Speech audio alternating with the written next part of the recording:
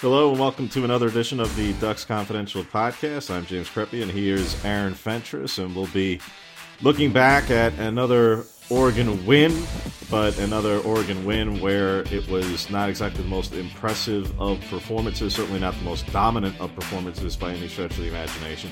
So we will get into that and preview a bit of this week's matchup at UCLA. But Oregon comes back to beat Cal 24-17 on Friday night at Autzen Stadium. Needed a couple of touchdowns in the fourth quarter in order to accomplish it. Anthony Brown Jr. performing particularly well in the fourth quarter, but obviously some spottiness, particularly from the offense earlier in the game. Defense was dominant for another huge stretch of the game, just as it was against Stanford. Got tested again late with a not just 2-minute drive like was the case against Stanford. It was really a 4-minute drive, almost 5-minute drive, the entire last possession. And unlike Stanford, stood tall at the goal line and came up with a big stop late. So what were your impressions and takeaways, Aaron, from a 24-17 win? Yes, a win for Oregon, which improves to 5-1, but another win where obviously the fan base didn't exactly feel thrilled during the course of the game and probably didn't feel terribly great after the game either. But what was some of your takeaways from it? Yeah, I wasn't surprised based on what we saw against, in the first half of Stony Brook and then against Arizona until the very end, the last part of the fourth quarter. And then, of course, they lost to Stanford. So this is pretty much what Oregon is. I mean, let's just call them what they are. They're a good Pac-12 team. They're not dominant, and they're not dominating the weaker teams in the conference. I mean, Stanford beat them. They're 3-4. They almost lost to Cal, which is 1-5. And Arizona had the ball down one possession in the fourth quarter, and they're 0-6. So I'm tired of hearing that they play down to the competition. I don't think that's necessarily the case. I just think Oregon has just a lot of different issues that hold them back from being dominant. But a win is a win. And for me, I never came into the season thinking playoffs. I wasn't even really thinking playoffs after Ohio State. For me, if I were to take a fan's position, I'm just like, can we just win the North? Can we just win the North Division and go from there? Because I feel like more losses are coming based on how they've been playing. But Brown did show well in the fourth quarter. Kayvon was amazing. The defensive stand was nice, but my God, it was Cal, yo. It was Cal. They're not good. It shouldn't have been that close. Yeah, I mean, I'll say this. Cal is better than their record indicates. They are. Go back to even before the season, the preseason. They were picked higher than their record indicates. That just shows the media doesn't know what they're doing. Season. They're going to end up having a disappointing season. It already is a disappointing season. But they're probably going to end up having a losing season when they were expecting, in Berkeley, they were expecting to not just have a winning season. They were expecting to have no worse than a third-place finish in the division. Now it looks like they are probably going to end up in last. And that's, obviously, again, go back to before the season started, even after disappointing start to non-conference play, still a team that felt like it could compete. Not having Coin Dang certainly hurts them. But having an inside linebacker, really edge guy, he kind of moved over to edge anyway. But having him, yes, it makes an impact. But in terms of the overall value that he would have added had he been there either on Friday or in any of the prior games that he has missed so far, and will continue to miss, unfortunately, is not to the point where they're going to go from being a 1-4 team entering Friday or 1-5 now to a winning team. That he doesn't solve all their ills. But they are a better team than their record indicates. They are. What does that mean in terms of should Oregon still have played better against them throughout the course of the game? Yeah, they should have. Having said that, there were, by way of output and overall production, and especially on the defensive side, some pretty strong results during the course of the game, particularly on the defensive side. Yes, the opening drive, Cal had a lot of success. They did. But after that, mainly because they converted a bunch of third downs that were third and short, which, yes, the defense is allowed to stop that, but they were third and short. They were favoring the offense by way of, from a statistical standpoint. After that, the defense did do well. And I don't make as big a deal about the late stand as some others. I mean, to me, yes, it's a bit. Don't get me wrong; it wins you the football game, so obviously it has importance. But I don't blow it out of proportion because, to me, that's like, well, that's basically like you did your job, like you were supposed to do. Like you were quote unquote supposed to do that. If you're the defense, you think you're supposed to stop them, and for the offense, you think they're supposed to score. So, I mean, yes, they came up with a big stop. It was different than Stanford. They executed. They came up with a big stop late. Yes, and nearly had him stopped. A couple plays earlier. Basically by a yard on an incredible flip play by Garbers there. But ultimately, I don't make more of that final stop. I make more of the long body of work in the middle of the game where the defense was not allowing very many yards at all, and really not allowing first downs almost at all for a huge swath of the game. Having all said that, there were some high points for we've said this almost like every single game now.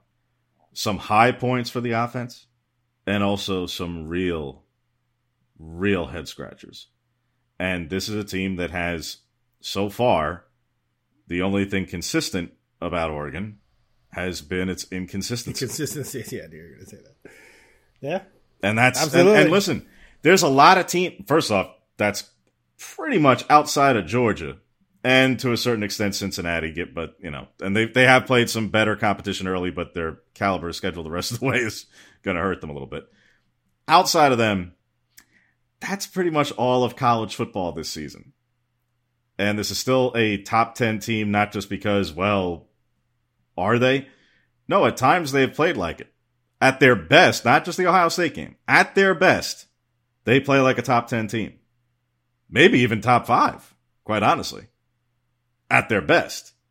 At their worst, they don't play like a top 25 team. That's the problem, is that this team has such extremes. Can they get better over the course of a season? Yeah, absolutely. Absolutely. But they have to show it. They actually have to do it. And they have been inconsistent. Having said that, I do think that the offense as a whole had some particular high points. We'll get to them coming up. But Travis Dye in particular, I thought was a major high point. Major high point. And yes, the fourth quarter for the offense as a whole, but Dye, Brown, some of the receivers as well. So there was a lot going on there in the course of the game that, like I say, not all of it was terrible, contrary to the belief of some, particularly many who were in attendance on Friday night. But again, we'll get into it more coming up here. Starting with the defensive stand, we touched on a little bit there, Aaron. What do you, from the big picture of it, what do you take from it? And to the specifics of it, what do you take from it? By way of, again, it ultimately wins from the football game, but Cal did sustain an 18-play, 73-yard drive over nearly 5 minutes to get to that point. It's just that they finished the drive and they finished closing it out, unlike the Stanford. Well, I mean, the Stanford game, I guess you could say that they did finish it out, but the PI call was kind of questionable. But just that they allowed Cal to drive nearly the length of the field to almost win it. That to me is not a good look at all, but at least they figured out a way to make plays, and a lot of plays, to keep them out of the end zone to preserve the win. Now, I agree with what you're saying about that shouldn't be overblown in terms of what it means big picture wise, because like you said, they did their job. They preserved the 7-point lead. But given what happened with Stanford, I think it was just good that they were able to figure things out and keep Cal out of the end zone. That said, I feel like a good team, a good offense, probably would have been leading by 7 with the ball in that situation, but they definitely go down and they finish that drive. And that's where the alarm bells for me are, is that, okay, you barely kept Cal out of the end zone. Good job. But what are you going to do against better teams? We've already seen what happened to you against a slightly better team in Stanford, and they scored and then scored in overtime. So it's a mixed bag for me, but at least they were able to hold on, because my God, dude, if Cal scores and goes for 2, which they might have done and win that game, then you're talking, the boos we heard in that stadium, or you heard them live, would have just been enormous, a roar. There would have been a major meltdown in the Duck Nation. So I kind of felt almost relieved for Duck Nation that they didn't allow that to happen. But you're right. In the bigger grand scheme of things, what does it exactly mean in terms of the overall performance of the defense? And to your point also, you said they had great moments during the game in terms of shutting down Cal. They did, but again, it's one of the worst offenses in the conference. Oh, yeah, I'm not making Cal out to be a world beater by any stretch. They may be better than their record indicates, but they are by no means explosive at all. At all. In fact, they are not explosive. What they did show offensively was, and this we've talked about this like every freaking week, and I'm not going to belabor the point about it, but it came up on the final drive a little. It came up more earlier on. It came up a little bit on the final drive. Multi-tight end sets are just absolutely killing this defense. Where's your front seven, man? Come on. It just, I mean, absolutely killing this defense. And they got, again, it wasn't so much on the final drive because Cal wasn't utilizing a lot of multi-tight end sets on that drive. Not a lot. It came up more earlier on. But what happens is when you let that happen over the course of earlier drives with 2 tight end sets, 3 tight end sets, one, I'm not sure if it was 4 tight ends or 3 tight ends and an extra tackle. I just couldn't see all the numbers. But bottom line, they went out there with what basically was a 9-man surface. It was pretty unbelievable. And Oregon doesn't counter by way of personnel packages. And I just look at that and go, I mean, if you're not going to do it against what looks like essentially 14 personnel, I'm going, all right, whatever. But yeah, and they went out there with 2 tight ends and 2 backs with the fullback, and that's why I say 14 or like 23 or whatever. But ultimately, right, you get the point. A whole lot of additional blockers. Right. It's bothered Oregon's defense the whole season. But when they do it earlier on and had success earlier on with that, and those are bigger bodies that are then creating, a lot of holes running. And yes, Cal threw in a little bit of a passing game there. They did it particularly out of, I think, one of the 13 personnel sets when they drive into the west end zone. They had one pass off of it to a couple of tight ends. I think they did that 2 or 3 times in the game. So they did integrate the pass a little bit. It wasn't just always run out of it. But with that said, do that over the course of a game, wear down a defense physically. Now you get into what turned into nearly 5-minute drive, but basically a 4-minute drill. And you get inside the red zone, and you're going a season long in plays for an Oregon opponent. The defense being on the field for 18 plays was a season long. Well, now look at how worn down they are. Yeah. Forget about the success that came earlier in terms of forcing punts and stops and those things and a 4th down stop. Yeah, that all happened. That was certainly the highlights for the defense. But then when the defense starts getting pushed along, what happens? Well, there's a couple of penalties. There's another defensive holding call, rightfully so on this occasion, but there was a defensive holding call on a 4th down. On a 4th and 5, yeah. Yeah, so there were some multiple penalties late. The one on Stevens was just bad. But it was a good call, but it was a bad penalty. Yeah, along your point, though, Cal went out and got a holding penalty. And they were 1st and 20, and they picked it up in 2 plays. And the first play was an 11-yard rush, which and the big reason, right? And the big reason why, and that goes to my point. The big reason why was when they were leaning on Chris Brooks late. Brooks is a hoss. He is huge. He's a big guy. And when you lean on a defense, even if you're not necessarily having success on the earlier drives, but when you lean on a defense, as Cal is going to, and as other opponents have and will continue to in the Pac-12 North against Oregon, now all of a sudden you've got a 230-some-odd pound running back, and he's just going to start knocking over dudes who've been leaned on for as long as they were during the course of the game. That's how you get a Chris Brooks break. Look at how many on that one run you mentioned in particular. And I think it was back-to-back runs he had that were for like 11 and 9 or 11 and 12, something like that, yardage-wise. Yeah, he ripped off a couple of those runs because he just knocked through people. He's just a bigger guy. He's bigger than some of Oregon's linebackers. He's a big running back. Now, elite? No. No, he's not. He's not the best running back on that team.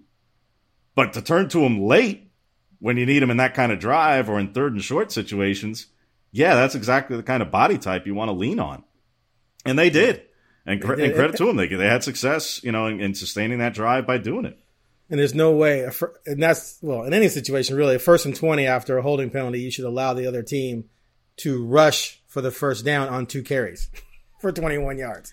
Yeah, I mean, ultimately, I can understand a 1st and 20 playing it a bit to a passing situation. So then, all right, it looks like, he rips off one decent run.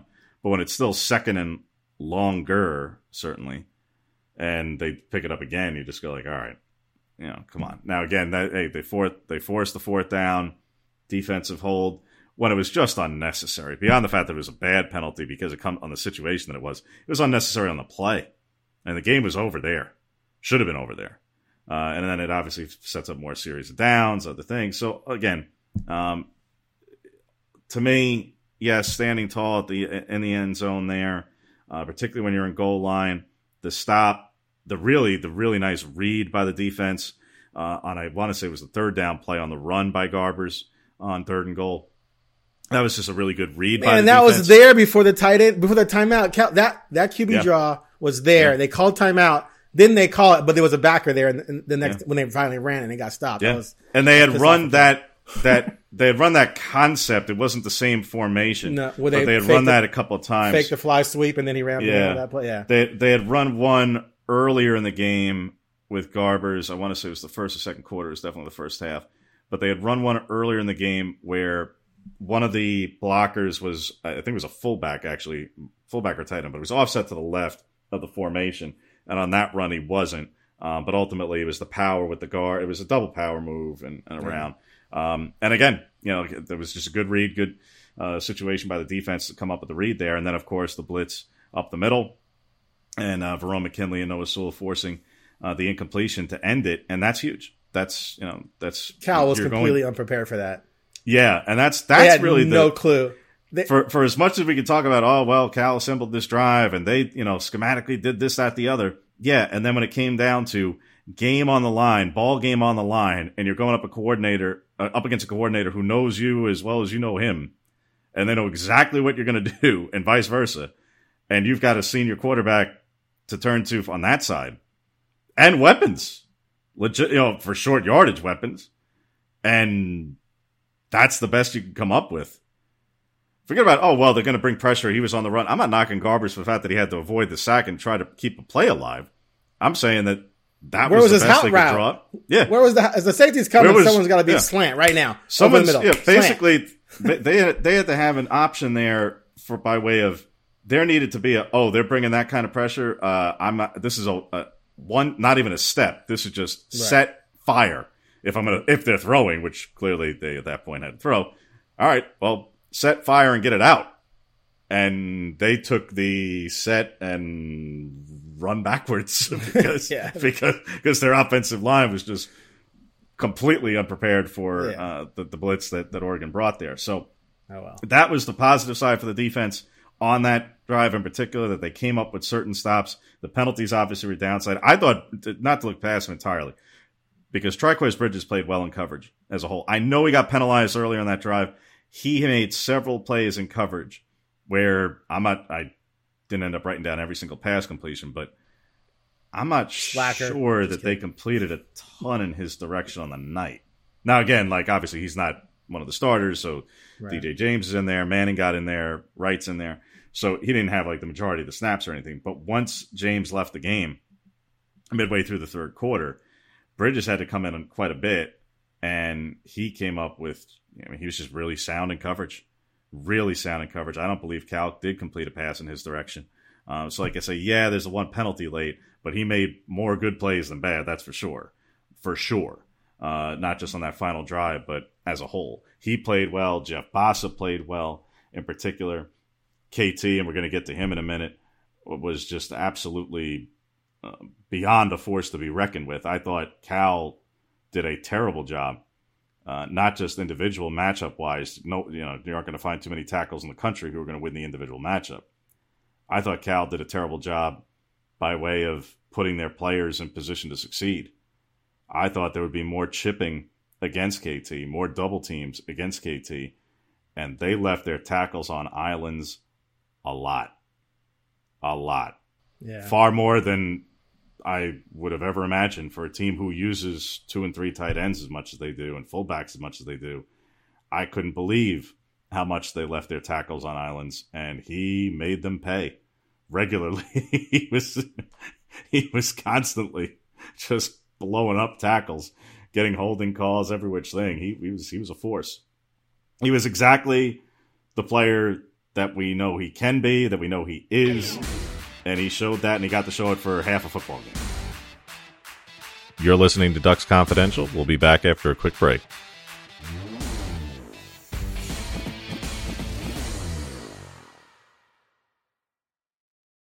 I was just amazed at Cal's reluctance to make sure you had an extra dude to handle him. It was just incredible to me. It's like, can we just get someone over there to help? Because even if he slides inside, because a few times he was sliding inside to de-tackle basically, and then just ripping up the guard. But then the tackle could help down, and you have a tight end out there to handle whoever's coming off the edge. But they just kept, for the most part, trying to play him one-on-one, and that was just destroying them because he was just on it. Like he found his rhythm, he found his groove, he knew what moves to throw at every one of those linemen, and they had no answer for him. He completely disrupted the football game. It was impressive. It was probably the most it's probably the most disruptive he's been in a game since maybe the Pac-12 title game against Utah. Did he have 2.5 sacks in that game? Yeah, he had a massive. His best game since then game as well. And that was one of the more dominant defensive lineman performances I've seen since, DeForest Buckner was running wild in the Pac-12 several years ago. But no, he was phenomenal. But, if I'm Chip, I got all these good tight ends, I'm chipping the hell out of that guy the entire game. There's no way I'm letting Kayvon get one-on-one situations very often. No, you've got to figure out ways to prevent him from being that effective if you're an opposing offense. You've got, to your point, whether it's tight ends, whether it's double teams with a guard. Now, to say, look, Cal did do a couple of things, but they did far worse than they did good. That they did far more damage to themselves by some of the things that we're talking about matchup-wise than they did positive. But they tried to do at times some of the same things, frankly, that Arizona did. They ran screens. They ran at least one screen, I know for sure, basically behind KT, and let him let him charge at Garbers in that direction in order to set up the screen and then get the ball out. The problem was that I think there was an incomplete pass because they tried to set up the screen and he just blew up the play. But they were trying schematically to do some things to basically pull him out of some lanes and get him basically effectively take him out of plays in certain schematic ways. And at times they had, I wouldn't even say mixed success. They had minimal success. There are ways to go about that. Look, to that point, Oregon did it far more effectively against Cal's edge rusher, Cam Good, than Cal did it against Thibodeaux, obviously. And now look, Thibodeau's, a top 5, if not the number 1 overall pick in next year's draft. Cam Good is going to get drafted. He ain't, let's not, So, but having said that, what did Oregon do to neutralize Cam Good? Well, Miles Sala had a terrific game against him.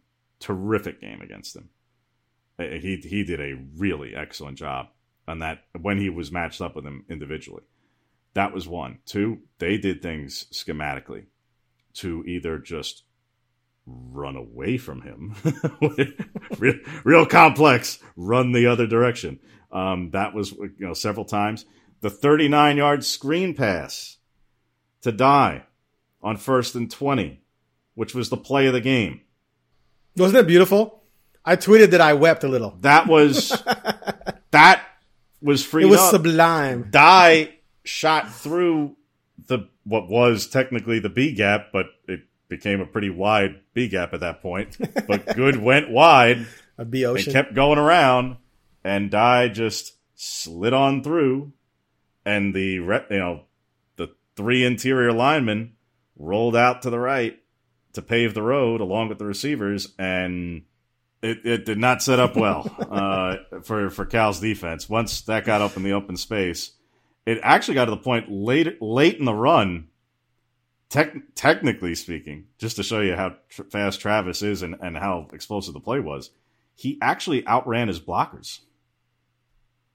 He had to pull up slightly at the end, and when he cut back to the right to get more yards, he was also doing it to set up blocks, because if he stayed in the path he outran all of his wasn't just the linemen, he outran the receivers. He outran, I want to say it was definitely Devin Williams, and I think it was Jalen Redd on the play. It was either Redd or Hudson. I think it was Redd.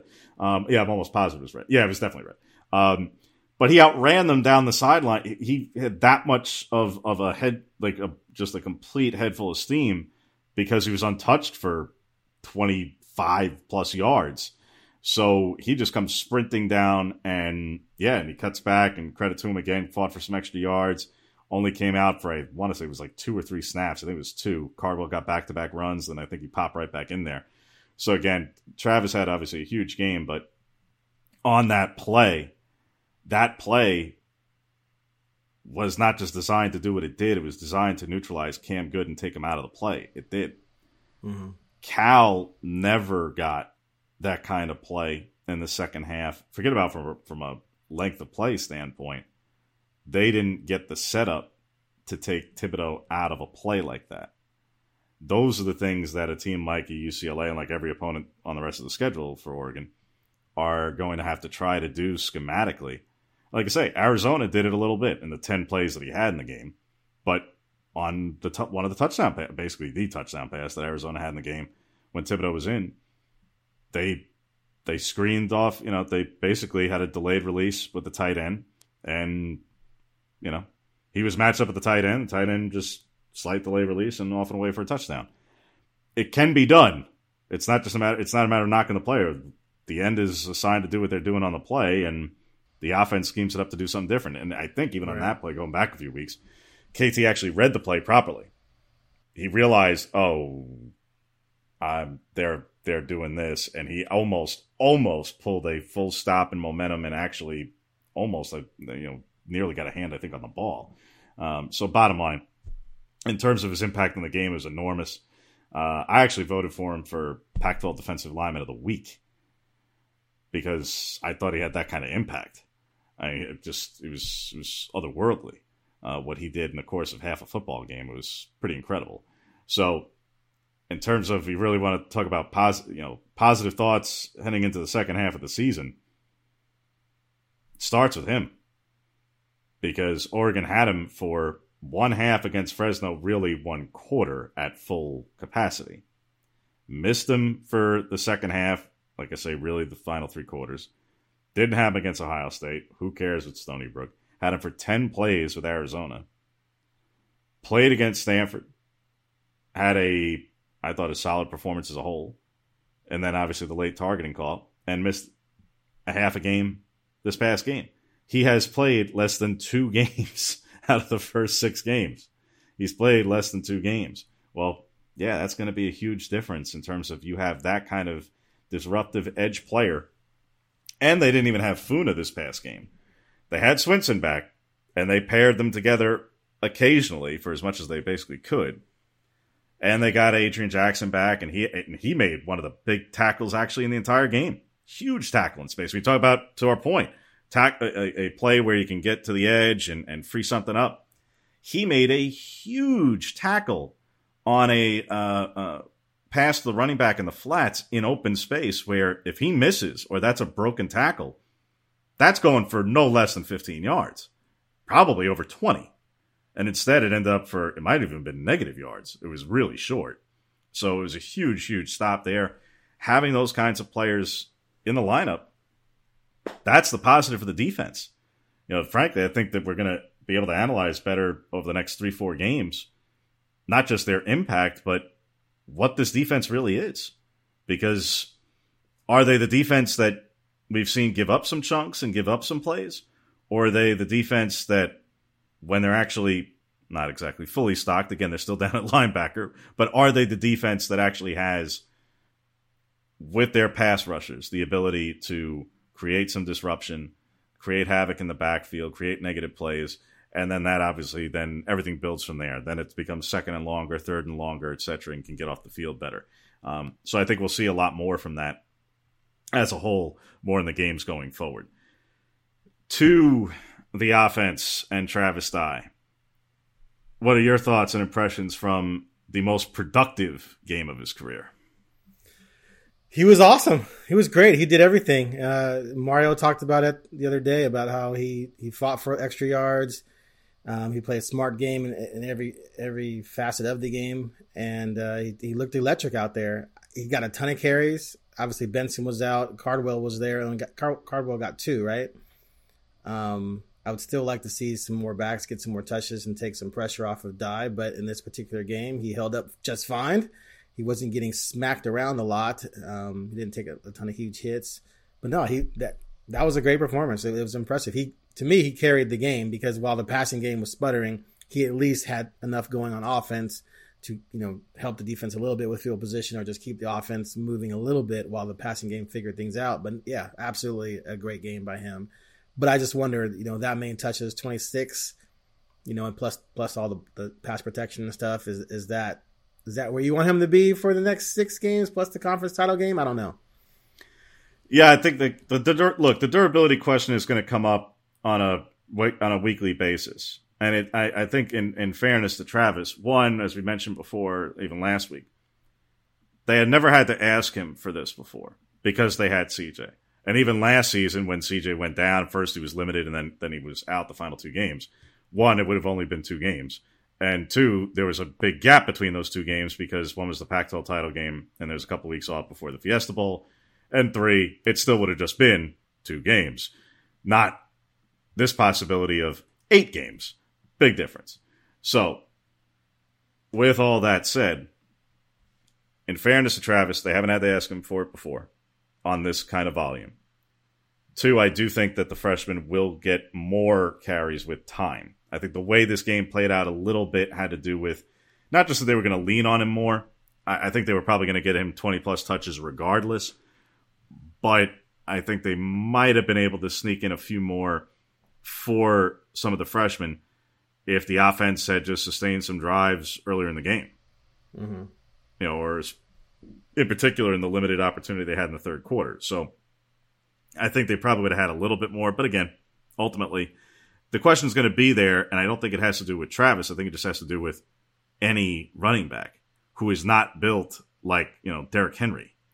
When you don't have just a massive, monumentally massive body to withstand the hits, when you have a running back who's 5'9", 5'10", 5'11", somewhere in that general size, and approximately 200 pounds, those are 205, 210, you know what I'm getting at.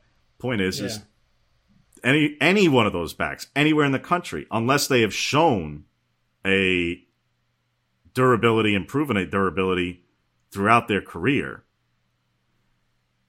any one of those kind of players is going to face questions when they haven't done it before of can they withstand this over the course of, for what this team is hoping to do, 8 consecutive weeks. That's a lot to ask. It is. When you're not a 225, 235 pound, 6'2", just hulking running back. There is a difference.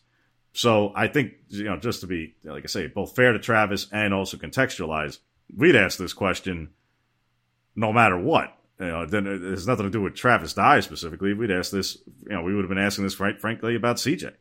Because we know with him that durability was always a question, right, in particular. Yeah. So, and obviously, unfortunately, it had not been necessarily with the scale and scope of longer-term injury. It was always minor injuries, except for the thumb, which ultimately he played through. Just to further the point, he played through for 3 games before ultimately having the surgery last year. So for Travis, we'll see how it goes going forward. But I thought it was, forget about most productive, I just thought it was the best game of his career. Best game because of the production, best game because it's 2 weeks of build-up of the fact that he is going to have to be the guy, that he acknowledged that he had to be the guy, that he was, that the defense knows it. and that he goes out and has that kind of production on the ground, fighting for the extra yards that he fought for, in the air. Again, we mentioned the 39-yard screen pass. It changed the game at that point. Right. It was massive. Again, it's 1st and 20 in the fourth quarter, and at that point, statistically speaking, you get that kind of hold. Statistically speaking, the probability of scoring goes down astronomically. That play flipped everything and changes the momentum entirely of that drive, of everything. Huge play.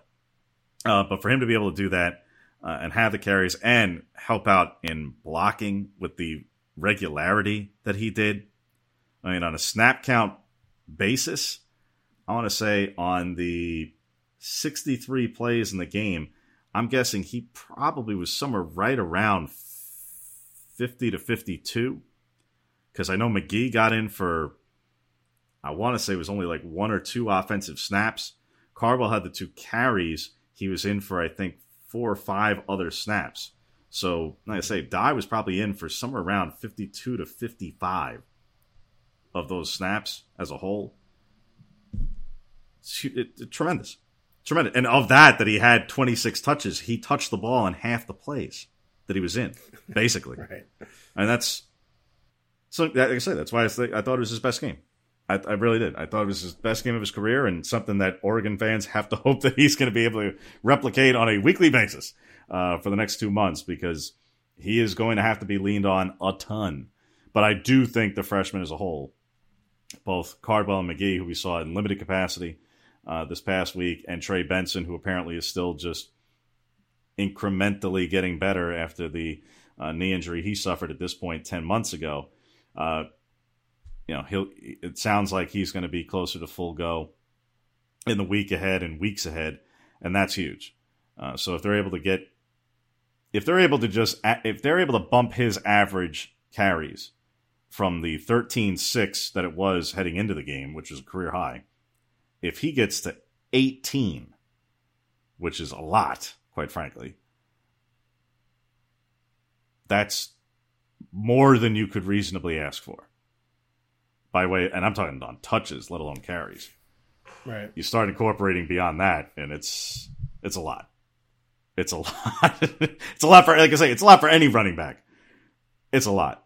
And they're going up against a UCLA team who has the best run defense statistically in the conference this week in particular. Yes, Washington later on, who has not done as well against the run now for a couple of seasons, but now does have one of their best probably their best defensive players as a whole back this past week. They're going to look a little bit different by the time you get there. Utah, which is just always sound defensively, and has probably one of the top 1 or 2 linebackers in the league in Devin Lloyd. So there's not just road tests that are going to be tough, or rivalry tests, or all these sorts of things. I'm talking about defensively, what Travis Dye in particular is going to have to deal with by way of hits and volume of hits, and the caliber of players who are going to be doing the hitting. There are some experienced players, there are some big players who are going to be coming downhill to hit him over the next 7 weeks, and especially when defenses aren't too concerned about you beating them vertically. So they're gonna be keying on poor little Travis Dye there. And that's something. Speaking of which, listen, that's the point that we get to now, where I figured we would spend the overwhelming portion of our time chatting this week, and I think that the fan base only ever wants to hear about this because, after all, it is the quarterback position. So the floor is yours, sir. What did you see? Good, bad, ugly, and everything in between from Anthony Brown Jr. on Friday. Look, he was better. He got it done in the fourth quarter. Zero doubt about that. The throw to Red was beautiful in terms of that. He put it in a place where Red could go get it. Sometimes that's what you need to do in the red zone. It's not going to be necessarily the most accurate pass, but as far as accuracy goes in terms of putting it where your guy can go get it, it was perfectly thrown. And then, of course, he had the rushing touchdown. He led them on some drives to basically win the game, I mean, at the end of the day. But, it's one of those situations where he did well enough to beat Cal. He did well enough to beat a team that only scored 17 points. And when they play these better teams, like this week against UCLA, I've seen zero evidence other than, I guess, Ohio State, which was actually carried more by the rushing attack. Didn't they rush for, was it 322 or 280? What was it in that game? They had, in the Ohio State game, they ran for 269. 269. Okay. Yeah.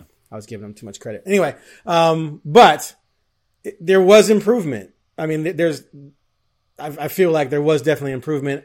I just didn't see a passing game that would be capable of beating a better team that could, slow down the run a little bit more and force Brown to beat them, and also put up more points to create more pressure for the offense to try and keep pace. So that's where I find the negative in his solid performance. I think that, again, it's kind of been a similar theme for him for a couple of weeks now, in that he is a player of extremes. Yeah. He's a player of extremes. When, at his best, at his peak, it's the fourth quarter, where his fourth quarter production, his fourth quarter scoring, his fourth quarter rushing average, his fourth quarter completion percentage, his fourth quarter quarterback efficiency rating is ahead of multiple quarterbacks who are in the Heisman race. Now, to be clear, he is not in that conversation. Right. But he is playing in big moments with a level of poise and productivity that is at a very high level, extremely high level. That's what gives you hope, by way of, when they're in these games and in these close moments, that you have somebody who has shown, look, he's won you a couple of football games this season. Now you could tell me that, well, yeah, and he also cost him against Stanford. It was kind of a multifaceted thing, to be quite honest. But sure, it was not, it was more than one player in that game, to be sure. He didn't have his best day, and he was awfully self-critical, to be clear. Here in this week, there was progress. There was progress from the prior game. There was progress from the prior games as a whole. Statistically speaking, it might have been his best performance of the season, or certainly his most accurate. Now, that's where he's at his best, was obviously the fourth quarter, really almost the second, large swath of the second half, but especially the fourth quarter. Runs as well in the fourth quarter, where he ripped off multiple runs on design runs. There was one run, I can't remember if it was the fourth quarter or not, but one run where it was a totally broken play, and he got forced to scramble and picked up a first down there. So he had a couple of plays like that. Design runs, or RPOs rather. His decision-making on the ground was actually, I thought, other than the Ohio State game, might have been his best decision-making on the ground of the season. In the running game. In the passing game, at his best, the throw to Red was spectacular.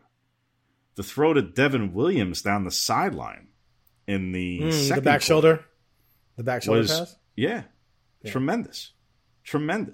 Because that, at one point, the commentators talking about, oh, well, he underthrew him a bit. I'm going, underthrew? Oh, what are you talking about? The ball was out before Williams ever turned around. Yeah. It wasn't underthrown. It was thrown exactly where it was supposed to be. When Aaron Rodgers That's just an unbelievable degree of confidence, not just in your own ability to throw it, in the receiver to end up with it. And that was a great throw and a great catch. That was just really well-run play. Aaron Rodgers does that every week, and he's a genius. Anthony Brown does it, and it's overthrown. Conspiracy! Or underthrown. Yeah. But point is, over? I meant under. Yeah. But point is, at his best, he made some spectacular plays on the ground and in the air. At his worst, he's missing all sorts of dudes. At his worst, there were 3 throws in particular that stood out to me. One that was not egregious, that fans overreacted to.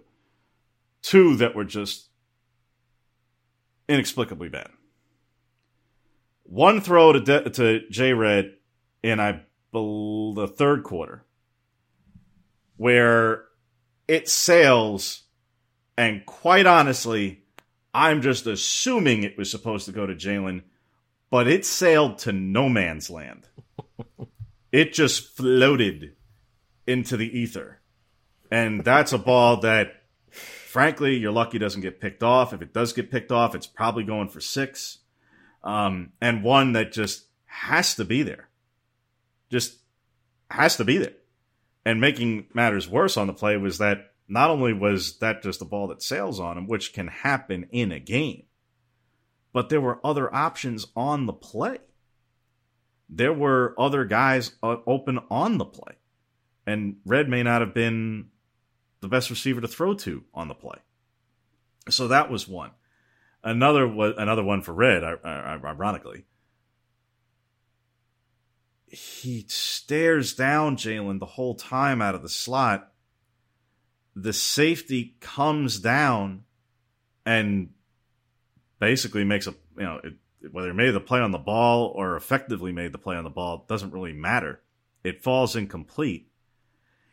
If you do that as a decoy to get the safety to bite so that Micah Pittman is as wide open as he was on the play, so you then fire to the post to a wide open field for 40, 50 yards, yeah, good thing to stare down the receiver if your objective is to get to the other receiver, who was wide open to the point where, had he caught it in stride, he probably could have done backflips on his way in. He was that open. And that one falls incomplete. There was one on a short throw that was just an incompletion, I think, for Hudson. It was either Hudson or Red, where it was just low. It wouldn't have gone anywhere because it would have been just dead where it was, but a ball that has to be completed, nevertheless. One that fans overreacted, well, two that fans overreacted to. One, there was a check down to die on, I want to say it was a 3rd and long, where in and of itself, it was not or it might have been the 4th down, actually. I think it was the 4th down. In and of itself, it wasn't the quote-unquote wrong decision. It wasn't a by rule bad decision. Frankly, Travis, had a little bit of space, and if it breaks a different way, he might pick up the 1st down. The problem was that it looked like Spencer Webb was open on the play. In and of itself, though, going to the check down is not, like I say, the inherently wrong decision. It's just that there might have been a more right one. The one that fans way overreacted to, which was inexplicably so, quite frankly, was an early 3rd and 14 on a crosser to Johnny, which was being set up to get a wall of blockers down the left sideline. The play is designed to hit the crosser in stride with a head full of steam, and that if he can then turn to his right and get up the left sideline with that head full of steam, he's getting the 14 and then some. That was the design of the play. There was no other way to go. Converting on 3rd and 14 is not exactly a statistical high likelihood. It is incredibly unlikely. They came up with a play and called a play designed to do exactly what it did. All right, credit Cal. They made a stop on Johnny Johnson shortly after he made the catch. But it wasn't a check down or he didn't look off some other guy. It was designed to do exactly what it did. It's just that the defense happened to stop the receiver well short. But that's one tackler. If he gets through that, or that guy's not there, Johnny's turning upfield and it's more than a 1st down. It's a huge explosive play. And the whole idea of why do you bother doing that on that kind of situation? Well, again, it's a low probability situation. You're trying to set up that, whether it's a screen or it's something like that, it's essentially the same thing. And to our point, like we talked about earlier, when you're getting off 1st and 20 and you're trying to pick up chunk yards, look at what happened. You got a 39-yard play. So sometimes you set up things like this in tunnels and lanes so that you can get guys with heads full of steam and get some momentum in order to pick up big chunks of yards. That's what the play was designed to do. That's true. 100%. I saw people. And it wasn't his fault that went from 3rd and 9 to 3rd and 14. There was a false start. Right. I saw people complaining about that, wondering why he didn't throw it downfield. And all the receivers that were allegedly downfield were blocking for Johnson to come across on the correct. But the problem is when you take the play call, the decision to call that play, and you put it in line with everything else that goes wrong whenever they try and go downfield for the most part. That's where the frustration sets in. It's like 3rd and 14 with Justin Herbert. Are they running that play? Maybe not with Mariota. No, but with this guy, they're running it because they don't trust him to go downfield because he can't. He doesn't make those reads. Like there was a play where he had a dig wide open over the middle. It might have been the same play you were talking about, but he looked left for the out, which had no chance of being open. By the time he comes right, the backers are in the way. He can't make that throw. But it's like, why can't the quarterback take a 3-step drop and just gun a dig or gun a comeback or gun something, a corner route or something to pick up 3rd and 14? He can't. Therefore, they run plays like a shallow cross turning into basically a screen on the other side to Johnny Johnson. That's where the frustration starts piling up. Look, Joe Moorhead conceded as much yesterday by way of that this has not been as explosive an offense as they want it to be so far through the first half of the season. Really? So this, they have been below his averages on this over his play calling career, and it's not been to the level that they want by way of explosive plays. No one can really argue to the contrary. We've talked about before that, look, you can talk about 50-50 balls all you want. You actually have to sooner or later hit on your share of the 50. And they have not hit all that many. And yes, right. There was the 39-yard, again, screen to Travis. That's a long play of the day offensively. But that was still a screen. Yeah, they had several other 20s. And like I say, look, the 24 to Johnny, we made an incredible catch on that. Absolutely remarkable catch on that. And you can't even knock the throw. You could be like, well, if you hit him in stride, stop. It was a well-thrown ball where the receiver could get it. The receiver made a great, spectacular catch. Sometimes that's just what is going to happen on the play. Fine. Again, the long throw to Devin was great. Frankly, the pass to Hudson, where Hudson ends up fumbling, the pass was damn good. The spin by Hudson was better. It's just that, all right, credit the defense. They knocked the ball out along the sideline there as Hudson's fighting for extra yards. The pass to Red for 20 yards and a touchdown. Really nice play, and it couldn't go for any more. It was a 20-yard. It was 20. Right. It was what it was. If you want to really be technical, it was closer to like a 27-yard pass. But be that as it may, it was in the end zone. Fine. He has not hit on nearly enough long passes. Having said that, going forward, 2 things. One, I think Devin Williams having the kind of game that he just had, you hope that can spark him like it did a little bit last season. Little bit. And this is a receiver who apparently needs a little bit of a kick sometimes and a kickstart to get something going. And you hope that this is the kind of week that gets that going. And he can build on some confidence with that. Start there. 2, with time, means the likelihood that the freshmen are going to be able to break through into the rotation more. And you did see, I believe Franklin it was, I'm almost positive it was Franklin, out there a bit more by way of reps. Whether he got the catches or not is a moot point. He was out there on the field more over the course of the game. That more going forward. But this is, to bring up the point about, and again, Moorhead even mentioned it yesterday in one of the lines that he had about Brown, and saying, no, you know what, he's not Mariota, and he's not Dennis Dixon, and he's not Justin Herbert. But he doesn't have to be, and he has to know what he's good at and the things that are going to help him be successful and help the offense and the team be successful, and he doesn't have to be those guys. Now, the fans, I understand, they want their quarterbacks to be Marcus Mariota. I understand. But be that as it may. Here's he doesn't have to be to still have some wins, but he needs to be if they're going to get where the fans want and expect to be. That's the problem. But here's the thing. That's not Brown's fault. That's the fan expectation fault. But that's why they freak out. This is a fan I'm not base. Justifying it. This is a fan base. This is the same fan base who right now, a good portion of them, a significant portion of them, want to pack it in, go to the freshmen, play the long game, and don't even think that there is any expectation for the season. They want to give up on a top 10 team and play the long game for next year. So I don't want to hear about, their expectation is the playoffs this year and Brown can't get us there. What are you worried about it? The same people tell me you don't even care about being a top 10 team when the Big Ten East is about to cannibalize itself and knock a bunch of teams out of the way. You want to give it in and turn to a freshman who you're convinced is going to be markedly better. And he might be in the long run, but right now you're willing to give it all up for a quarterback who in the fourth quarter has an efficiency rating of over 200. That's a bit much. Yeah.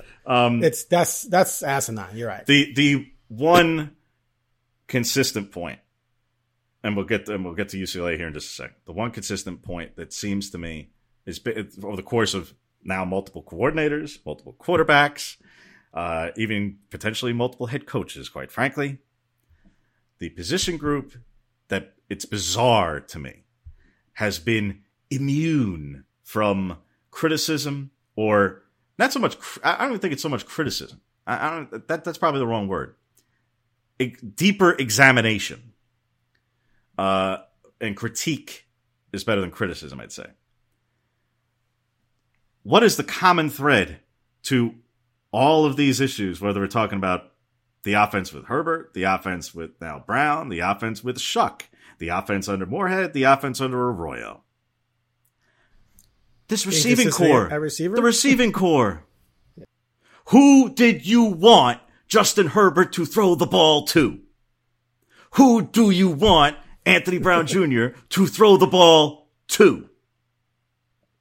This team's top two receivers are still its super seniors. And listen, Johnny Johnson III and Jalen Redd are playing the best in that group right now. They deserve to be the leading two receivers on this team right now. But neither one of them are first, second, third, or fourth round draft picks. This is true, but now that does not mean that they can't be effective players at the college level. But the best receiver on this team in the last 4 or 5 years was Dylan Mitchell, who set records and I believe was a 6th or 7th round pick. After that, it's been messy. And Juwan Johnson, who converted to tight end and is now off the league, and he was an undrafted guy, but ultimately is now having some success in the league. And he, in his 1 year as a grad transfer, came in, and when healthy, he played well. The problem was that he had a nagging hamstring that knocked him out for several games. But point is, and by the way, Jake Breland's production, like that didn't happen. Again, he would have won the Mackey in 19 if not for getting hurt halfway through the year. They have had the production. They have made the most of the weapons at their disposal. The problem I would point out, whether we're talking about with Herbert and under Arroyo in the earlier years under Cristobal, or frankly, even the year with Taggart, or now with Moorhead, and whether it was Shuck or Brown, is that they inherited a receiving group that was not terribly well stocked by way of caliber of depth of talent. And that replacing that talent takes time. They've had 4 recruiting classes. Right. I agree. And what's happened by way of staff turnover at that position more than any other position on the staff. Good receivers are going to be good regardless of their position coach. Yeah, but who's going to go out and get them is my point. First, they inherited a mess, and then it was compounded by a receiving coach who didn't go out and get a whole lot of guys in that first year. Then another receiving coach who was here for a year and lost one of the top guys that they had to Arizona State. And then now they bring in a receiving coach who's gone out and landed 3 freshmen and now has more guys lined up. That's for the long term. But in terms of, and by the way, yes, adding a Juwan Johnson in there as a transfer along the way, who did help insofar as he could when he was on the field, when he was there in 19. But the group was what it was. It was and yes, I with you, Aaron. Hey, sooner or later you got to say, you have no time to fix this. Hey, some of it is you hit sometimes, you miss some others. Some of it is some of those guys haven't necessarily been targeted as much. We're talking about guys who are here now. All right, Devin had his moments here or there, his flashes of moments last season, now this past game. Micah Pittman, unfortunately for 2 years, dealt with a ton of injuries. And this year has not gotten consistent targets, quite frankly. And I'm not going to get into pointing fingers of why that is. That's just fact. He's not been targeted a ton. Some of that is, there's reasons for it on both sides of the coin. But bottom line, this is not the deepest and most talented as far as top-end receivers. For a fan base who wants an offense that's in the top 10, look at top 10 offenses. They usually have first-round receivers. This program has not had a first-round receiver in a minute. Okay, so let me counter this. Okay, I don't completely disagree with you. However, the arguments about what Herbert's doing in the NFL versus what he did at Oregon are completely overblown because he does have way better receivers with the Chargers than he does than he did at really. Oregon. No Keenan doubt about Allen and that. Mike Williams are better than anybody we had at Oregon. You don't say. It's not even remotely close, right? Now people will say, yeah, but you're playing better defenses. Yeah, but that when you have guys who can get separation regardless of who's covering them, that's what makes a difference. And he has guys who can go get the ball and make big plays when he throws it up there for them. Also, the Justin Herbert we saw his junior and senior year compared to the Justin Herbert who showed up for the Chargers after 9 months of getting ready for that rookie season was a completely different dude. He was just a way better player. A lot of people want to ignore that as well, because there were times his last year, even at Oregon, where he was pretty inconsistent on some throws. He would sail things along the sideline. Anything along the sideline was 50-50, whether or not it would remain in the field of play sometimes. So he got a lot better. That all said, the problem is, like when you talk about the fan base wanting something and there aren't the receivers to get it done with, this is a fan base, though, that saw, bring up his name again, but I'm going to give you the context. The year Mariota won the Heisman, the Ducks had 250 yards of returning offensive production, the least the program had since 1996, and almost all belonged to Keenan Lowe. He went out there and won the Heisman, throwing for 4,400 yards and 42 touchdowns to Devin Allen, Dwayne Stanford, Darren Carrington, Byron Marshall, who had moved to wide receiver as a running back, Keenan Lowe, who I think never had more than 300 yards in a season, and Charles Nelson. None of those guys are in the NFL. I think Marshall might have been a 7th round pick. I don't think Carrington got drafted. None of those guys got drafted other than maybe Marshall very, very late. So that was a completely green, inexperienced group with guys who didn't go to the NFL, and they put up massive offensive numbers. And so that's what people are freaking out about, because they've seen it done before, regardless of the caliber of targets. These are Division I scholarship athletes. They might not be NFL future stars, but they can play at the college level, and they're being given this offense, even with Herbert and even now, that's just watered down, bland, boring, not explosive, not fast paced. And that is what built the Oregon brand to what it is, not what they're seeing right now. That's why they're so frustrating. That said, they still shouldn't be booing Anthony Brown, but that's the disconnect for fans. This offense looks like boo-boo compared to what they're used to. They're just going to have to suffer through they're not going to suffer. They're not going to suffer for long. Looking at a trophy case with multiple conference. Don't say it. Trophies. Oh, see, okay, see. They're just going to have to suffer through that. Stop. Clearly, okay, Aaron really suffers through 19, it, as you can tell. But that worked in 19 when you had Herbert and you had a dominant defense. If you don't have a dominant defense, you don't have Herbert, people will see the writing on the wall, and it's a little alarming because I don't know how many times I've seen a wide receiver put on an Oregon hat and everyone's celebrating like, oh my God, that's wide receiver. Where's the explosion? Where's the plays? Where's the open field? I haven't seen one receiver that makes catches like Darren Carrington and Dwayne Stanford used to make on 50-50 balls. I haven't seen one guy stretch the defense like Byron Marshall did and Darren Carrington or Devin Allen. I haven't seen anyone in open field make the plays that Charles Nelson used to make or even Byron Marshall as a receiver. That's the problem that people are having. And then you have a 6th-year senior quarterback who's only eligible because of COVID, and you've had 5 years to recruit a quarterback since since Taggart took over. So that's why people are frustrated. That said, don't boo the guy. I've always taken the position in terms of what fans can or can't do. You buy a ticket. It's your prerogative. But I mean, ultimately, with a degree of civility here, I'm not condoning everything. But I mean, you buy a ticket. You want to express yourself, how you want to express yourself. That's fine. Whether it's cheering, booing, or anything else. Booing college kids, booing your college guys. I just don't. I don't buy. I'm not telling you what I would do. I'm saying you buy a ticket. If that's you're ultimately free to do it now. So if I buy a ticket to a 5th grade play, I can go and boo the kid when he messes up his lines? No. There's got to be a certain point where you say this is not fair. The certain point for me is that amateur athletes. We're calling these really amateur. They're amateur athletes. Thank you for. Thank you for. I'm sure Mark Emmert. I'm sure Mark Emmert would love to. That he is going to send you a thank you card for that. Okay. They're mostly scholarship athletes. Is Anthony Brown raking in millions? Not good pro? No, he's a college guy, and he's a good person. Don't boo him because he missed a 3rd and 14 play. I'm not talking about what I would do or what I find to be classy or civil or right or wrong.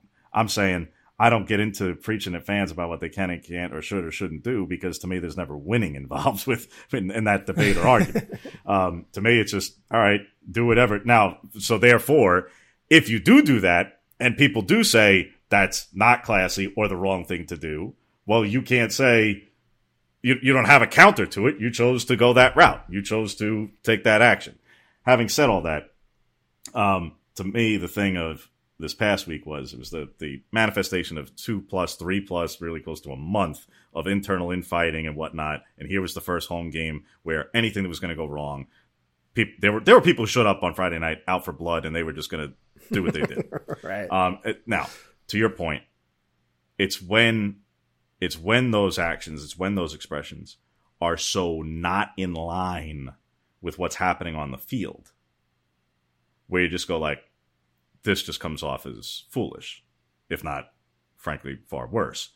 You just go, this just sounds absurd.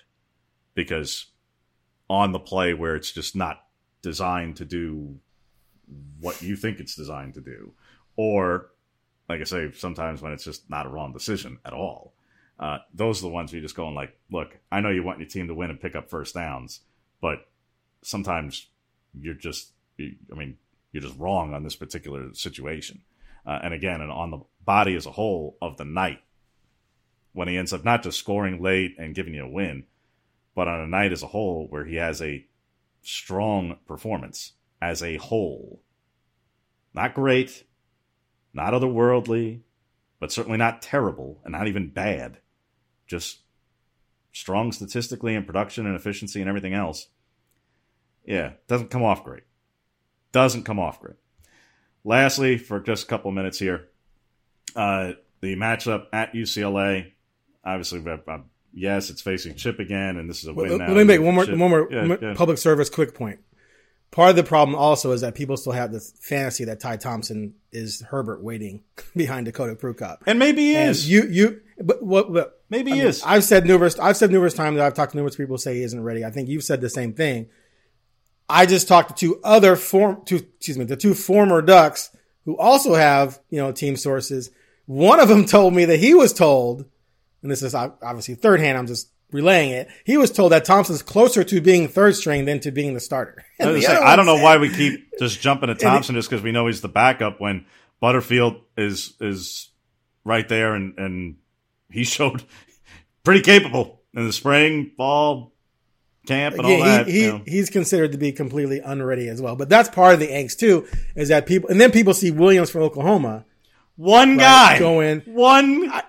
I know. I'm just telling you why it is part of why it is this way, the formula that's happening here. But if fans could just give Mario some credit and say, Mario probably knows that Thompson's not ready. Therefore, Brown's our guy. Let's rally around Brown as best we can. But there's this, I swear to God, man, there's this fantasy out there. People think, just put in Thompson and he's going to win the Heisman. We're going to go undefeated. People actually think that. And it's annoying because I feel like they're being completely disrespectful with the coaching staff because they're basically saying that the coaching staff are buffoons, because if that were the case, then Mullen should just fire everybody because that would be a dereliction of duty. But it's just not the case. And everyone I've talked to directly have said that, and people I've talked to who've talked to other people have said that if they put Ty Thompson out there, it's not going to go well. Anyway, we can move on to UCLA now. It's just, again, this has nothing to do with what the long term of these young quarterbacks is. Yeah, this is just today. It has to do with the job is to win a football game today. And not for nothing, they're 5-1. Right. Are they they're really? in the top 10. I could have sworn they were like 1-5 based on. I mean, oh, well, they're not dominant. You know what? There's teams who've played for and even won national championships and Super Bowls at the next level that weren't dominant, that didn't have great quarterbacks. It is allowed. Very true. Just because the last 2 years we have seen two of the greatest teams ever assembled in the history of college football doesn't mean it's the only way to actually win in college football. Like, it's just a degree of, rationalization and context here. But to this week's game with UCLA, yes, it's obviously facing Chip again. He's in a win now year, a year that started off on the right foot, has now gotten a little rocky. Now they are coming off a win at Washington, so things are a little bit better, but it is kind of this ebb and flow of things for Chip right now in UCLA. Dorian Thompson-Robinson has obviously been around for forever. The Ducks are supposed to play him last season. He didn't end up playing in the game at Autzen, so they didn't face him a year ago. They faced him earlier in his career. Zach Charbonnet and Britton Brown, a running back who they did play last year, Charbonnet, the transfer from Michigan. They are, right now, especially once Verdell went down, they are now far and away the top running back duo in the Pac-12, probably followed by Oregon State's two at this point. Dulcich at tight end is, in my opinion, the best tight end in the league. And again, Oregon knows that as well. I think this team is pretty loaded by way of experienced players, by way of effective players at the skill positions offensively. And again, defensively, UCLA has, on paper, the best run defense in the league. When you get into certain splits against either winning teams or conference opponents, it goes down a little bit. So I'm not saying Oregon's not going to have any success on the ground, hardly. But these are two teams that are built to go on the ground first, to rely on dual threat quarterbacks. And in the case of UCLA, they are built around really their back seven in the defense, which just has a ton of experience and also has some players on the line as well, not to look past them. But they have got some really effective linebackers, nickel, safeties, corners. They have just got a ton of experience. Your thoughts on Saturday's matchup? And it is a big-time game, and the full ABC treatment with Fowler and Herbstreit and the whole to-do. Ducks are in trouble. they're in big trouble. Now they're 1-0 when I pick against them, so take what I say with a grain of salt. But this to me is the matchup where you take the way they played the last 3 weeks. If they play that way against UCLA, they're losing by a couple of touchdowns. Because UCLA is going to take advantage of a sputtering offense that keeps giving them the ball back, which Cal couldn't do, which Stanford couldn't do. With Arizona especially couldn't do, and Stanford for part of the game as well. They're going to take advantage of that because they can run the ball and with a lot of different sets, specifically with multiple tight end sets, which you have pointed out week in and week out is a severe point of disaster for the Ducks at times. They're going to do a lot of, very savvy formationing, misdirection, things like that to create openings for the running backs, space for receivers and for their tight ends, etc., to make plays, which they have dynamic tight ends as receivers as well. And they have a dual threat quarterback who, when he gets into some trouble and the routes aren't there, they aren't open, is going to be able to make a play with his legs and make a dynamic play at that. Plus, this is a team that had Oregon on the ropes last year. I think it was 38-35 was the final. They handled Kayvon pretty well in that game. I think he only had 4 tackles, no sacks or hurries or anything, or hits, QB hits or anything like that. I think they're going to scheme well against him. And I think this team, I can't imagine how UCLA doesn't score in the 30s. So the question is, can Oregon get into the high 30s to win this game? I see no evidence that they can based on every game this year except for one, against a good team, I should say. And so, I think the Ducks are in big trouble. To me, I think at this point, it draws up as, at this point, today, it may, to be clear, this may change in a couple of weeks because I do want to see more from Oregon State by way of the matchup. Right. To be clear. But as of today, I think this is the toughest game remaining on their schedule for myriad reasons. I actually think the fact that it's on the road at the Rose Bowl plays to their advantage. There is no home field advantage at the Rose Bowl for UCLA. Their losses have come at home, not on the road. It is a stadium where they tarp off huge sections of the stands, so they don't have fan support. They literally have to give away tickets to anyone with a pulse who they can find to show up. I mean, were they drawing? They were drawing. Oh, it's terrible. It's terrible. It's embarrassing. But it is what it is. They're one of the worst in the country by way of attendance. For the Power 5 level, that might be the worst as a percentage of capacity standpoint. There may be. That's why you have to judge it. You can't judge it on gross number. The stadiums that are 100,000 are always going to outdraw Oregon, but Oregon's going to be closer to, this season's going to be like 85, 90%, but generally it's over 100. So you have to go on a percentage basis. That's not fair. To it on a percent of capacity. Okay. Anyway, bottom line, they don't have fan support. That's just objectively true. It's not a noisy place to play. I'm looking it up. They don't have, so that frankly, there probably be more Oregon fans there than UCLA fans there. So that plays to Oregon's advantage. Just as long as the Oregon fans who are there don't start booing their own team again, that definitely will play into their advantage. I don't imagine that the swath from the student section who is at Autzen doing that will be the ones traveling to Los Angeles on Saturday. So with that UCLA is drawing 48,000, dude. That's good for LA. That's impressive. Boy, no? your bar and my bar are two very different things when it comes to attendance. Be that as it may, Oregon, I think the fact that it's on the road plays their advantage. It's certainly better on the road than playing at home, not just because of environment. No, look at the weather for this weekend. It's going to be in the 50s and rainy in Eugene versus in the 70s and sunny in LA. So that aspect of things plays into it. I think it's just ideal conditions. Again, not a tough place to play as a road environment at all. Not whatsoever. So those things I think play to their favor. I don't think, just like I talked about how Cal's run defensive numbers were, I thought, a little bit inflated. I think it's the same thing with UCLA. And by the way, Oregon topped the average that Cal was allowing, as I said they would. I think they probably will, not just on the gross number, because it's under 100 yards, I think UCLA is allowing right now. Oregon's going to top 100. Yeah. Oregon's going to top 100. But when you get into like against conference opponents or winning teams, it's a smaller sample. But anyway, I think they'll still run for a decent clip. I think it really does get down to I think it's going to be a one-score game one way or another. And I think it's going to come down to the finest of points. And it's going to sound basic and obvious, but certain trends of, look, when Oregon tops 200 yards rushing, they generally win the game. The first time they've lost under Cristobal doing that was at Stanford in the overtime game a couple of weeks ago. It was the first time. They topped 200 How many times did they top 200? Under Cristobal? I think it's like 5 times. Try almost 20, I think, at this point. So they've done it well. I think if they hit that against this UCLA team, that it'll go well for them in that regard. By the way, Cal's pass defense may not have been very good, and they did hit some plays there. UCLA's pass defense, even with those seniors and those older players who I mentioned, statistically, their pass defense is not good. Is not good at all.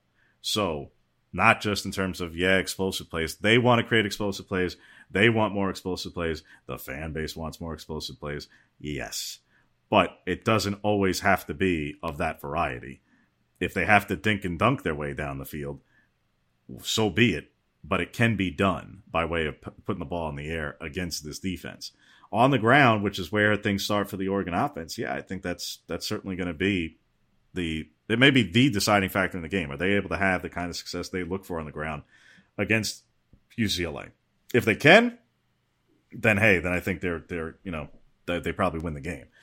On the other side, slowing down Charbonnet and Brown is going to be a challenge.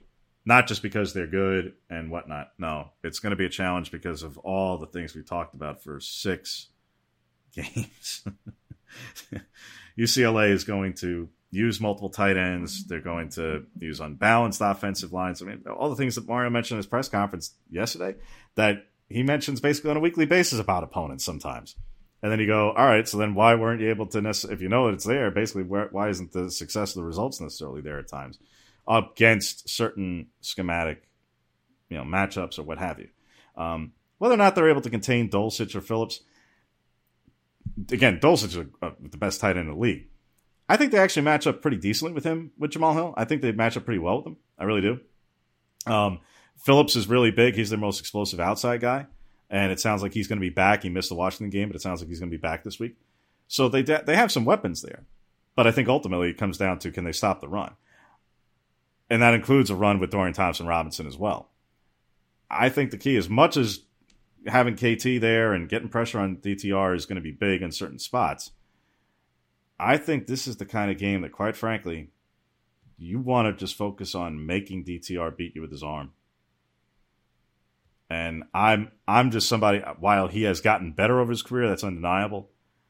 I'm just somebody who I've never really bought into his being held in the high regard that he is by way of quarterbacks in this league. I've just never really saw his passing ability at that level. I still don't see it, quite frankly. So I think that they may, if they're able to both affect him in certain passing situations, but whether it's first or second down passing when they do, which they really lean run, but when they do, I think they can create, if they can keep him in the pocket and not let him be an effective runner with the running backs, they might be able to have some success there. But ultimately, I think it's a one-score game. Whether it's a one-score, literally 28-24, 28-27, 31-28, I think it's somewhere around there. But to your point, I don't think this game, let's put it this way, I don't think this game is going to be played, 38-35 or 42-35 unless it goes to overtime. I think this is a game that's played in the high 20s, and if it hits over 30, it's somewhere around 31, 35 at the most. I just don't see it getting more than that, because stylistically, I think they just like to run. They both like to run the ball so much. Last week, I said it with Cal that they weren't going to score a whole lot of points, and they didn't, because they can't. UCLA can score points, but I think stylistically in the matchup, these are two teams that are just going to run the ball so much that I'm not sure they're either going to have the ball that much to put up 35 or 42 points. Someone's got to have the ball. Someone's going to have the ball, but it may be really long, sustained drives. It's just the way the game kind of plays out. But yeah, you hope for those explosive plays. But when the opponent is going to go out there and run their two running backs and their quarterback and potentially have 11 and 12 play drives that eat 5 and 6 minutes off the clock, the only way you can break them from that is, either with a ton of explosive plays, which we've just talked about for weeks, including today, that they've been lacking, or you have to kind of fight fire with fire a little bit. Right. So, well, it's going to be interesting. I agree with you on Thompson Robinson in that he's not an elite passer, but he doesn't turn the ball over. Only 2 picks, 60%, which obviously is solid. And when they do throw, they get a lot of big plays. Like when people try and take away the running attack, they do a good job of generating big plays to make them pay, especially on play action with those damn tight ends running free. I mean, every week, I'm not going to say I watch their games fully all the time, but every week when I watch highlights of the Pac-12, I see tight ends running around making big plays, and they're second in the conference in yards per attempt at 8.5 and first in yards per completion at 14. So they're running the ball extremely well. They have a quarterback that you don't want to have carry you, but when he's asked to pass, he generates big plays. I just feel like, based on what we've seen out of Oregon, that is just all a recipe for disaster. And like I said, I'm putting the over-under for UCLA at 33.5. And I'm going over. You like how I set my own line so I can go over it? No? I'm not sure they get there. Only really? Because the defense has played well by way of scoring. Against nobody, though. Okay. Against scrubs. Here's the thing. Against Arizona, Stanford, and Cal. Hey, it's a different animal. They've played to their level of competition in 6 games. Whether that level was down for 5 games or up for 1, they've played to their level of competition. Okay. And again, they gave up 600 yards. Well, they gave up 600 yards against Ohio State. So defense didn't play particularly well, but they made a couple stops. They've got a couple stops. 5 guys back since that game. Okay. So again, we will obviously go over it next week. That's what's fun about it. We'll come back Monday, and one of us will say, "I told you so," and the other one will say, "Oh well." Again, to be clear, I've so far my early pick, I think I picked like either 28-24 or 28-27. But I'm going to be all over the map on it this week. I'm going to be swayed. I really am. I'm just going to go back and forth. I'll get my pick in later in the week, but I could see it honestly either way. But I think it's going to be a one-score game. 36-27. 36-27. I just picked 36. My backside. It's a weird. I like picking weird numbers. I know. I like. We'll see if Aaron hits on 36. We will see you all next week. We appreciate you for listening to this edition of the Ducks Confidential Podcast. Make sure to subscribe to the Ducks Confidential Podcast wherever you get your podcast. That way it goes to your phone, your device, your tablets, whatever the case is, wherever you get your podcasts and listen to them. Make sure to subscribe. Give us a 5-star review and ranking and everything and all that, so that way more people can find it as well. So appreciate you for listening as always. I'm James Kreppy. He is Aaron Fentress, and we will see you next week.